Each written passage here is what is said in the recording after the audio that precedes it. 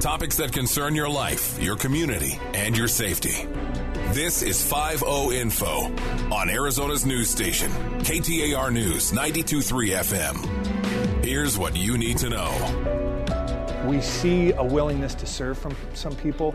They just don't necessarily do it the traditional way, which is wonderful because it allows us to pivot and then expand in other areas that we haven't. Assistant Chief Bryan Chapman talking about how creative we are getting to get more and more folks here at the Phoenix Police Department and what's obviously been a challenge to hire people in recent years. Welcome to the Phoenix 5-0 show. I'm your host, Ryan Cody, with the Public Affairs Bureau, alongside Lieutenant Vince Lewis. Appreciate you being here as always. Happy to be here. So we're talking about police assistants. When I say getting creative, we're talking about police assistants who are non-sworn members of our department who can pick up a lot of the duties that non-sworn members of the department could do. So from your experience here at PD, what kind of duties are those that you've seen police assistants really excel at? Well, so I've been around for about 24 years, coming up on 24 years, and what my very first squad when I was on as an officer in training, we had a police assistant that was assigned to the squad, and that particular police assistant was actually able to become sworn, rise through the ranks, and really went on to do some great things. And that's just one example of many across the department. That the police assistants that I can think of, they fulfill all kinds of duties that definitely help us out. Like the example that I cited was somebody was assigned to a patrol squad, and they're out there helping with some of the calls that don't necessarily need a sworn police officer to get involved with, and that's going to be like your accidents and your civil complaints, citations, parking, that kind of thing, where they're invaluable by helping out because the demand is just so heavy on the sworn side of it. Mm-hmm. We've got people in the unit that I just came from, the Homeland Defense Bureau, where they are assigned as criminal research analysts. It's a huge boon to an officer who's out there just doing their best on an investigation to be able to reach out to somebody who's got access to these databases that can give you that critical information. They are our equipment coordinators, getting us the physical assets and resources that we need. They're out doing traffic control. They're assisting motorists with flat tires or battery changes or whatever it is that can help get this motorist back on the road and off to their destination. We even have somebody in-house with our silent witness unit, helping keeping our records up to date, helping process the tips, and keeping us in communication with the silent witness board. These police assistants are invaluable, and they are everywhere. Mm-hmm. So you're probably wondering then, what would be the difference in training between a sworn officer and a police assistant? We asked that to Assistant Chief Bryan Chapman earlier this week. To be a sworn officer, you're in the academy for 6 months. So this is a very condensed version of that in 7 weeks, and we're looking at different skill sets. This is a scaled-down version of what we need officers to do, but it provides a great opportunity for us to provide service to people in the community through the police assistant program. So instead of waiting hours for a sworn officer to come to take an abandoned vehicle report or a criminal damage report, we've trained these police assistants to come out, augment that support staff, and take that report and provide that service in a more streamlined fashion. And in that 7 weeks, they've learned a variety of things, policies and procedures related to how we take reports, how we interact with people, how we de-escalate situations, how we impound evidence, and the sort. So they get trained in a variety of those administrative regulations as well as some defensive tactics and learning about the culture and history of the department. Our hope and our goal with the police assistant program is to build a pipeline into our sworn. It really starts at our cadet program, which we target for people that are ages 14 to 21. And during that age group, we provide them with some reality-based training, some public service training at the police department, and a variety of assignments, in hopes to get them into a full-time assignment, whether it be a police assistant, detention officer, communications operator, and then once we get them in when they're age 18, you have to be 20 and a half before you can enter in the police academy as a sworn officer applicant.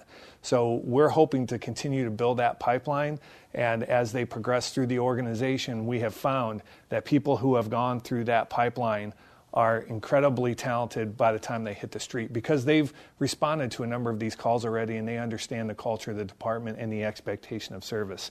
So we hopefully will expand that over the next couple of years. The good news is our cadet program is maxed out at 50, and that's really the number that we can attain right now, but hopefully as the years goes on, that can expand as well. So will the applicant pool for police assistant and then police officer. I think we're kind of getting the understanding they're a little bit different in responsibilities, but they're different in looks too. They might show up to your scene and be wearing a light blue uniform with a placard on it that actually does say police assistant. So there's some difference there in appearance, but that doesn't necessarily mean that they can't help you. They'll tell you their limitations of what they can do. So definitely reach out to them. Yeah, and then that also means that there's different job descriptions as well. They do a lot of the same things, but there are definitely some differences in what they're able to do. Here's what Chief Bryan Chapman had to say about their job responsibility. You'll see them a lot in non-injury accidents, abandoned vehicle, found property, criminal damage, some of our lower level calls where there's not a suspect on scene and people just need resolution in a report. In addition to that, they are DNA certified, meaning they can collect DNA from crime scenes. They're trained in recovering latent fingerprints from crime scenes, and they're trained in crime scene photography. So when our officers are on another scene and they need somebody specialized, instead of calling the lab out or some other support staff, these police assistants come over and offer that support to the officers as well. So they're really a jack of all trades. They're involved in a lot of things. They're embedded with the squads, and they're very much part of the family. So we're literally throwing some of these police assistants into squads and doing some of the work to be of assistance, for lack of a better term, to the police work that's already happening. We know that there's a bit of a brotherhood within the sworn profession, Lieutenant. So from your experience, I mean, getting one of these non-sworn members into a squad, is there any sort of barrier there? I tell you, other than the uniforms and the job duties and the limitations there, we're all part of a team. Whether they're wearing the light blue uniform and riding in that police assisted vehicle, or we're reaching out to them over the phone for that records check. We also asked Chief Chapman a bit about that as well. Our sworn officers are challenged every day with staffing, and we're in a city of 500 square miles, 7 police precincts. It's really busy. Any sort of help is greatly appreciated. And I think in times like this, particularly the last 2 years when training and attrition have been a challenge, I think we understand the value that people bring individually and collectively. So when we bring new people and a fresh set of eyes onto a squad, they're very well received, they're greatly appreciated, they're supported. I hear a lot of them buy lunch for the police assistants, just as another way to show their gratitude, because they help out so much in areas right now where we're challenged. That's just from a squad standpoint. From a community standpoint, it allows us to be able to provide service to people in a more efficient and timely manner. Instead of waiting hours for those calls to back up, we can send out police assistants to answer those calls and take care of business for people who need it. You can imagine being so far down, about 500 officers or so on the street right now. To have that extra help is just a big boost for many of the precincts and squads specifically. I actually had a chance to speak to one of them at a graduation earlier this week, Michael Downing. He's a police assistant in our transit unit, and he's making a career out of this. He's been on since 2009 as a police assistant, and he's seen this position really evolve over the last few years. It is definitely growing. We're called upon more and more to do more and more duties. In my particular unit, we work right alongside the detectives. We respond to calls together, and we're assisting them even as they're arresting people. We're standing right there beside them. We're assisting them with their property, with impounding, with the follow-up investigations, with the reports. I think police assistants are going to be called upon to do more and more duties, as there is a definite need and shortage for more law enforcement personnel in a growing city that's growing super, super fast. Every day is something a little bit different, so that's one of the things I enjoy most, is that you never know what's going to happen that particular day, and so it's always exciting. But a typical day is out in a fully marked Tahoe in patrol, mostly working on bus routes and a light rail because we have a major metropolitan transit system, and we get to assist the customers along those routes to keep everyone safe. If there's a dispute on a bus, that would definitely be a call for service that officers would respond to. As a transit police assistant, we would respond and assist as well as accidents on the bus or damage to the bus. We take pictures, we'll download video from the buses and assist in the investigation. So Police Assistant Downing is with the transit unit, which is a huge boost to the service members are out on the street.